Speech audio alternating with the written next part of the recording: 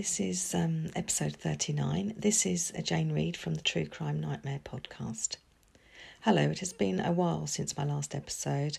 I hope everyone is well. It has been a nice summer break for me.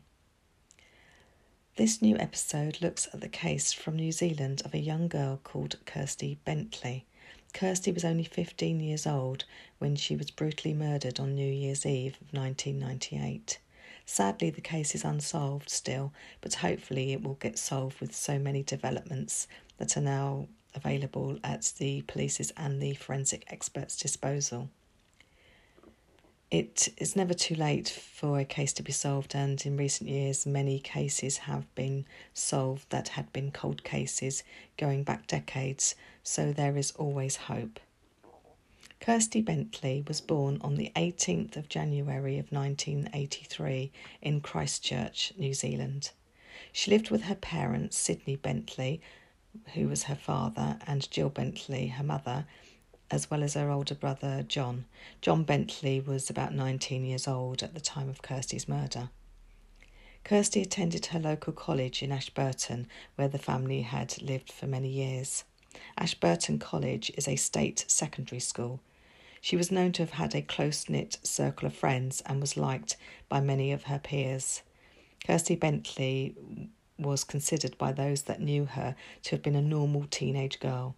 Her mother would later go on to describe Kirsty as having been a vibrant and honest young girl.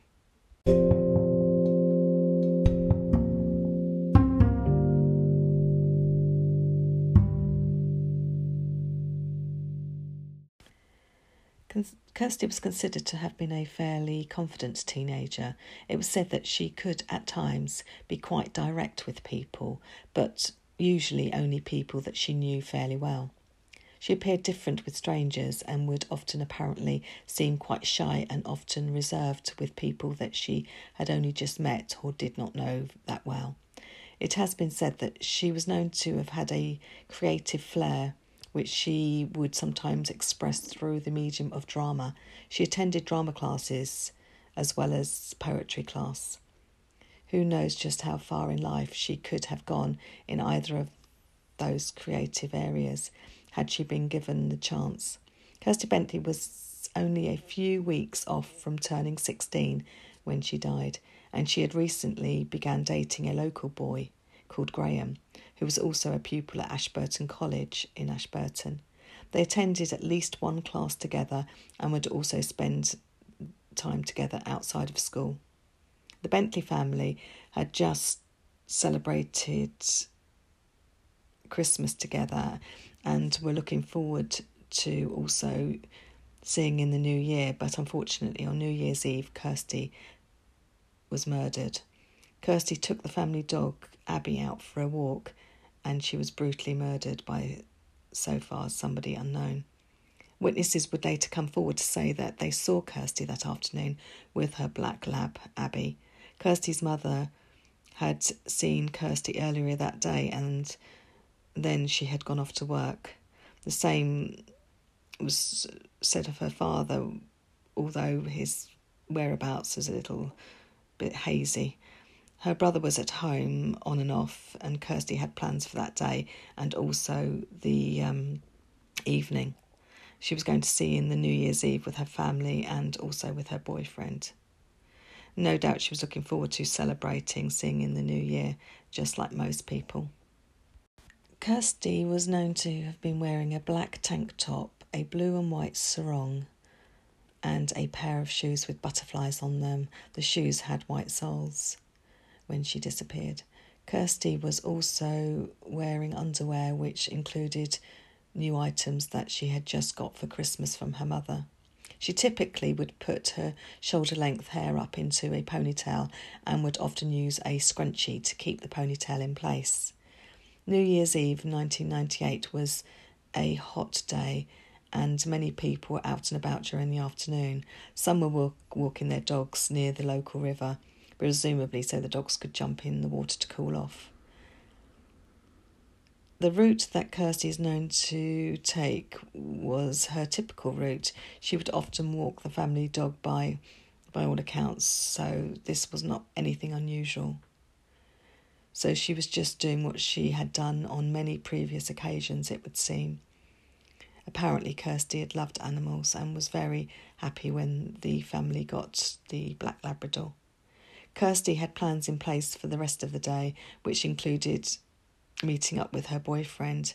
Apparently, he was due to meet her at the house and he had planned to cook her a meal, and according to reports, he was then going to stay the night over at the Bentley family home afterwards. Kirsty is known to have left the family home at about 3 o'clock in the afternoon of New Year's Eve in 1998, and she had the family dog Abby with her because she had decided to take her out for a walk on that sunny afternoon. The first signs that something was not right came later that afternoon when Kirsty and the dog had not returned home. Jill Bentley, Kirsty's mother, returned home from work at about 5:15. John, Kirsty's brother, had told his mother that Kirsty had taken the dog out for a walk some time ago, but for some reason they had not returned home yet. Her mother was obviously concerned, even though it had only been a few hours and it was broad daylight, but sometimes we just know that something seems different. Jill Bentley began phoning around to see if anyone had seen her daughter. She called Kirsty's boyfriend, Graham, who told her that he did not know where she was and had not seen her that day. Jill Bentley knew the route that her daughter would often take when walking Abby, so she decided to go and take a look to see if she could find them. However, she could not find them and was by now becoming very worried. She decided to go back home, hoping that they had turned up and that she had just missed them somehow, or that she had taken Abby on a different route other than the usual one that she would normally take. Anything was possible at this stage, with it only being a few hours since there had been any sign of Kirsty or the dog. Once she'd returned to the family home, she spoke to her son John and they agreed to leave it until 6 o'clock before going out to look for Kirsty again. The idea was presumably that she could arrive back home in the meantime, but unfortunately Kirsty did not return back to the family home. At 6 o'clock, John went out to have a look for his sister. At about the same time, Kirsty's father, Sid, returned home. He was told that Kirsty had not returned from her walk and he phoned the police to report her missing. The police obviously took notice straight away because they quickly organised a search for 15-year-old Kirsty Bentley immediately.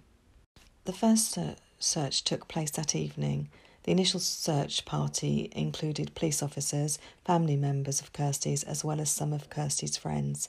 They all searched throughout the night, but there was no sign of Kirsty or the family dog. The day after, which was New Year's Day 1999, another search was carried out in the local area and also the wider area. Abby, the family dog, was found alive, tied to a tree in some dense shrub close to the river in Ashburton, so not far from home at all. However, sadly, there was no sign of missing teenager Kirsty Bentley. The dog had been found at about 10 o'clock in the morning of New Year's Day. Searchers had searched this area before by the river, but for whatever reason they had not been able to locate the dog.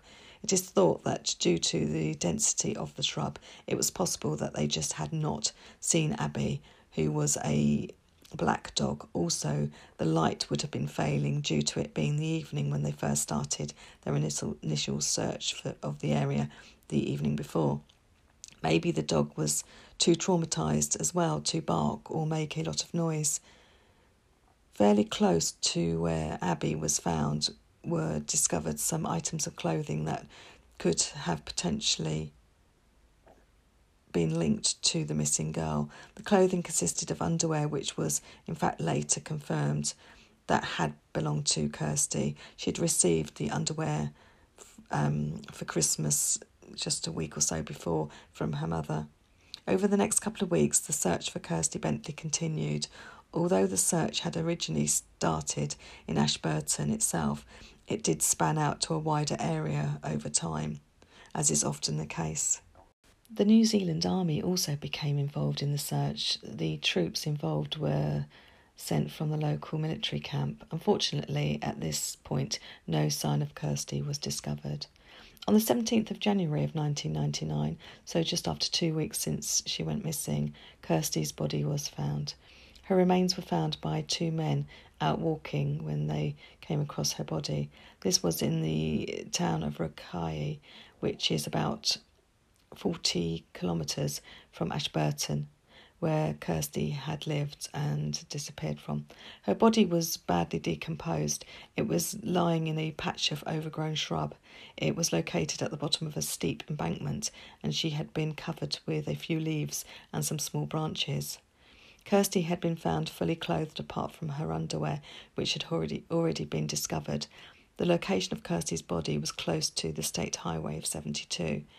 Obviously, this is not what everyone who knew her wanted, but arrangements would soon have to be made for her funeral. The area where Kirsty's remains were found were known by the locals to be a place where people would grow illegal cannabis plants. It transpired that the two men who found Kirsty's body were actually out looking for cannabis at the time. It was reported that at first the men did not want to contact the police due to the fact that what they were doing was illegal and would likely cause too many problems for themselves. But luckily, they soon realised it was too important to not report to the authorities. I hope that they also felt a moral obligation as well to report a deceased person. As soon as the police were contacted, the investigation into what had happened to Kirsty Bentley began. Initially, they did not know for sure who the remains belonged to, but they were able to later confirm that they belonged to the missing girl. The investigators conducted an extensive search of the area where the body was found. This took a couple of days to complete. They discovered some tyre tracks close by, and they made a plaster cast of them for any future leads. It was the height of summer in New Zealand at the time, so the body of Kirsty Bentley was in a very advanced state of decomposition, as you can imagine. The remains were removed from the scene and taken to Christchurch Hospital in New Zealand, where a post-mortem was soon carried out. The pathologist discovered that Kirsty had been killed by blunt force trauma to the back of her head. The injury had caused her skull to fracture. It was determined by the pathologist that Kirsty would have died shortly after the wound had been inflicted, which of course is a small mercy. It was also determined during the post-mortem that Kirsty had been killed shortly after she had gone missing, and that her body had been placed in the spot where she was found shortly after her death. The pathologist came to these conclusions due to Kirsty's stomach contents and the decomposition that had occurred to her body. As is normal in any murder case, the police made an appeal to the general public for any possible information to help try and find the person or persons responsible for Kirsty Bentley's murder. The police wanted to know about any strange events or about anyone acting strangely. They also wanted any possible information on any unknown vehicles that might have been seen in the area where Kirsty had taken the dog that day for a walk. The police also appealed to the cannabis growers, urging them to come forward with any information that they might have. Kirsty's funeral was held on the 25th of January 1999, so only a few days after her body had been found. Between 700 and 900 people turned out to say goodbye to the young girl. Her body was cremated and her ashes were placed into a steel urn, which was then buried in a specially planted memorial garden located at the Bentley family home. Over the years, the police investigating Kirsty's death have identified plenty of potential suspects. Many people have been questioned over the years since 1998. Many, as a result, have been cleared of having any involvement in the murder as a result. Early on in the police investigation, both Kirsty's father, Sid, and her brother John were said to have been considered potential suspects. John went on record as saying that although he had nothing to do with his sister's death, he could understand why he was looked into. As most of us know, it is often the case that someone close to the victim is actually the perpetrator. The Bentley family home was also tested for any signs of blood or any other incriminating evidence, but nothing was found. Kirsty Bentley's mother has spoken to reporters over the years regarding her daughter's murder. She told them about the last time that she saw her daughter alive. This was on the day of Kirsty's disappearance at the end of 1998. Jill Bentley fondly recalls helping her teenage daughter with her sarong that she was wearing that day. Jill recalled that Kirsty had had some sort of difficulty in tying the sarong together with the pin, which would try and hold the sarong in place, and Kirsty had felt that she was showing too much leg and that they had laughed about it, and that eventually Jill secured the sarong in place and Kirsty was happy to wear it. And Jill at the time was actually getting ready to go to work in the morning, and she said that she remembers Kirsty waving to her when she left the house to go to meet her friends. She was going to meet her friends. They were going to the library and then they were going shopping and out for lunch. So Kirsty had a very busy day ahead of her, and her mother Jill was going off to work. And she remembers seeing her walk past the windows of the family home, and they both waved to each other, and Kirsty shouted out bye to her mother. It's sad that this would turn out to be the last time that she would see her 15-year-old daughter alive. Kirsty would have turned 16 shortly after her body had been found, and she had the rest of her life ahead of her, but sadly she never had the chance to live it. The police put up a reward which stands at 50,000 Australian dollars, or New Zealand dollars, I'm not quite sure what the currency is for New Zealand, for any information that leads to Kirsty's killer. So far no one has been charged in connection with her murder. Kirsty's family have suffered greatly over the years since her murder, as you can imagine. Her mother described it as a light being switched off as soon as she found out that her daughter was missing, let alone before the body was found. She also has said that for her own peace of mind, she has to try and store her thoughts away, although she said obviously it does not stop her from thinking about what happened, but that it does help if she can put her thoughts in little compartments. Kirsty's mother and father would end up getting divorced. Jill Bentley has since remarried. Jill Bentley also said that she tried to think not so much about her daughter's murder, but about her life, which is understandable. What is known about the events of the day that Kirsty was murdered are that it was a lovely, sunny, hot day. The temperature was 30 degrees Celsius. It was a Thursday, and it was also New Year's Eve. A young girl who was 11 years old at the time of Kirsty's murder remembers seeing Kirsty with the family dog at about 3 o'clock in the afternoon. She said that she saw Kirsty just a short distance from the Bentley home, and that she thought that Kirsty was just going out to walk the dog. No other positive sightings have come to light. The pathologist was unable to determine if Kirsty had been sexually assaulted due to the advanced state of decomposition. She had been found with her clothes on, but minus the underwear that had been found close to where the dog had been found. It would seem, reading various accounts of the case, that the detectives working on Kirsty's case were suspicious of Kirsty's father and also her brother for some reason. It has been reported that the detectives who broke the news to the family that a body had been found and that they suspected it was Kirsty and had in fact just been positively identified as belonging to Kirsty. They were closely watching how the family reacted to the news. This is what was reported anyway, so that may or may not be true. You know what the media's like. It's putting false reports into papers just to stir up a little bit of interest. The police had wanted to see if there was any signs of any unusual behaviour to the news that they were delivering. Although, obviously, the people do react differently to upsetting news like that anyway. The police also had a few issues with Sid Bentley's initial alibi. Apparently not all of the information added up, and his whereabouts could not be verified for the whole time.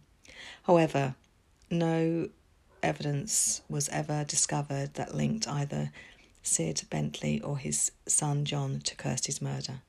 A few notable suspects in Kirsty's case have come to light, including a local farm worker called Barry, who at the time of the murder would have been 52 years old. He has since died, but it is known that he would often walk his dog along the same route that Kirsty liked to walk. He had apparently been seen on the day of the disappearance in the same area as her. Although he was at the time a powerfully built man, he apparently had the mental age of a young teenager. It was also discovered, once the police became aware of him and looked into his whereabouts a little bit more, he had missed work the day after Kirsty's disappearance. However, no charges were ever made against him. Another man who the police looked into was a local man called Charlie. He had apparently repainted his vehicle shortly after Kirsty's disappearance. He had supposedly also boasted to some of his friends that he had had something to do with Kirsty's murder. Once again, however, no charges were able to be made due to lack of actual evidence against Charlie. A vehicle that the police had become interested in finding was a green van that had been seen in the area where Kirsty had disappeared from. But despite the police spending a lot of valuable time and effort looking into finding the van, it has never been identified.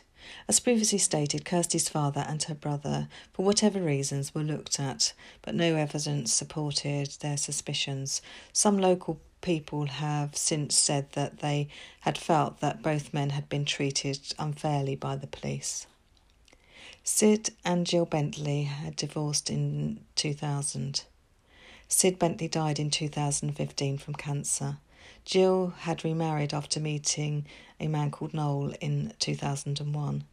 Despite never knowing Kirsty, Noel feels very protective about her memory, according to Jill. The couple moved hundreds of miles away from Ashburton and live a fairly reclusive life. They have a large photo of Kirsty in their lounge, and Jill freely admits that she talks to it every day. Kirsty's ashes have been kept in a silver urn and had been buried in the family garden shortly after the funeral. The ashes remained there until Sid's death in 2015. Jill now has the ashes still in the same urn. She keeps it on top of her mantelpiece. Jill has since retired, and her and Noel live with their rescue black cat called Tara. Despite uncomfortable suspicions that have been raised at the time of Kirsty's murder, and no evidence whatsoever that Jill's son John had anything at all to do with Kirsty's murder, Jill remains close to her son. She has maintained a good relationship with him. John, at the time of most of the reports, was reported to be studying in Australia.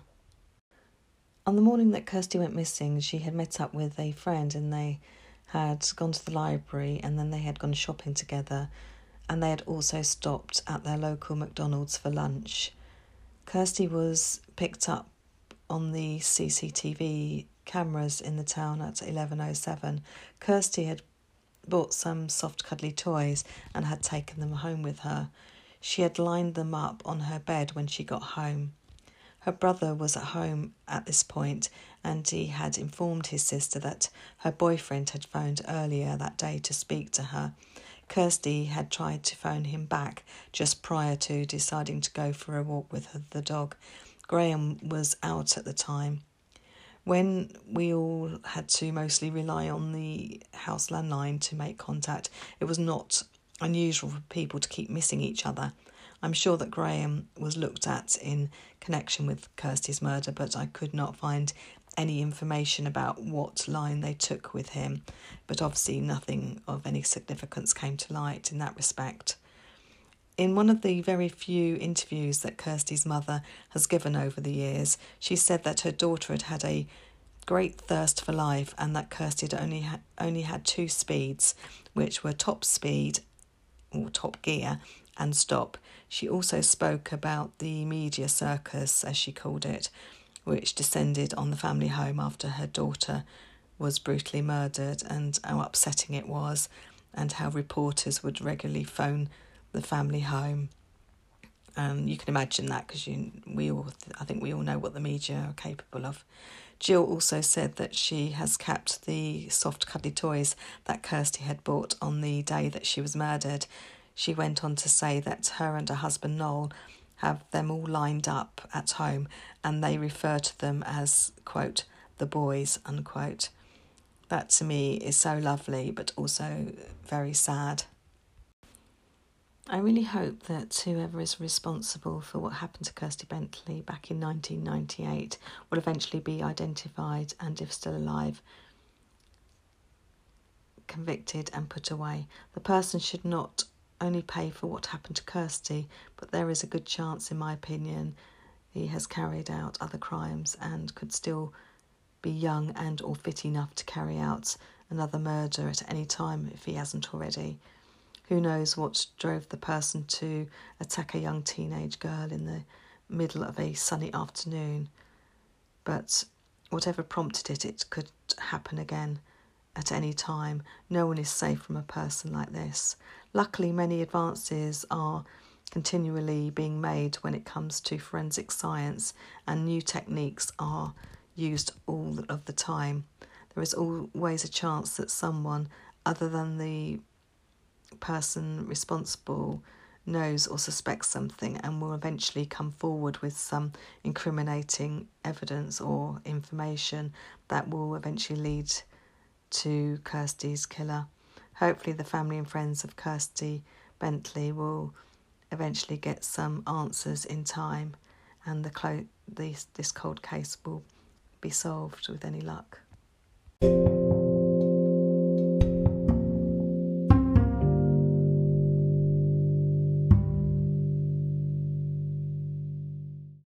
Thanks for listening, and the credits for this episode go to interactivestuff.co.nz, www.nowtolove.co.nz, and Wikipedia and Google.